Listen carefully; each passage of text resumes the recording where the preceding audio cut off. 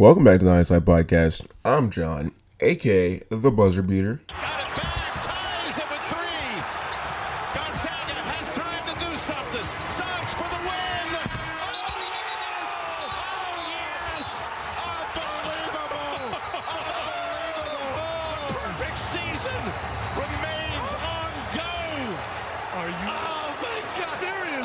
There are onions, Jim, and then there are nature. Onions. What a kiss! Oh my goodness, one of the great games. We're gonna have to check in Final Four history. A classic game with a classic finish. They're gonna check the clock down below us. If y'all have been keeping up with March Madness and you know about what just happened, that's what just happened. 'Cause obviously, it won't be just anymore by the time you hear this.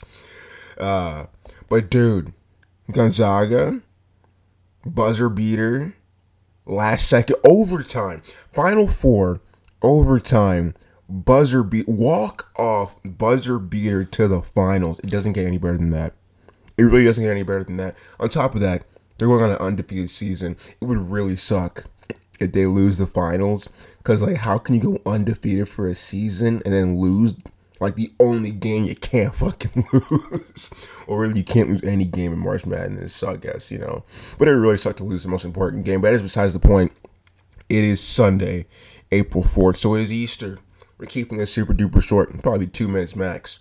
So, that way you can get back to, hanging out with your family, hunting for eggs or candy. Do people still even do that? I'm so far removed from being a child. I don't remember. I don't know if people still even do the Easter egg hunts anymore. I don't know. But yeah, go do that instead of listening to me talk. If you don't celebrate Easter and you don't have any family, then this episode is going to be super short so you can get back to being alone. Because who doesn't like that? Okay, so from me to you, happy Easter. From you to me, go fuck yourself. I got you. All right, I'll see you tomorrow.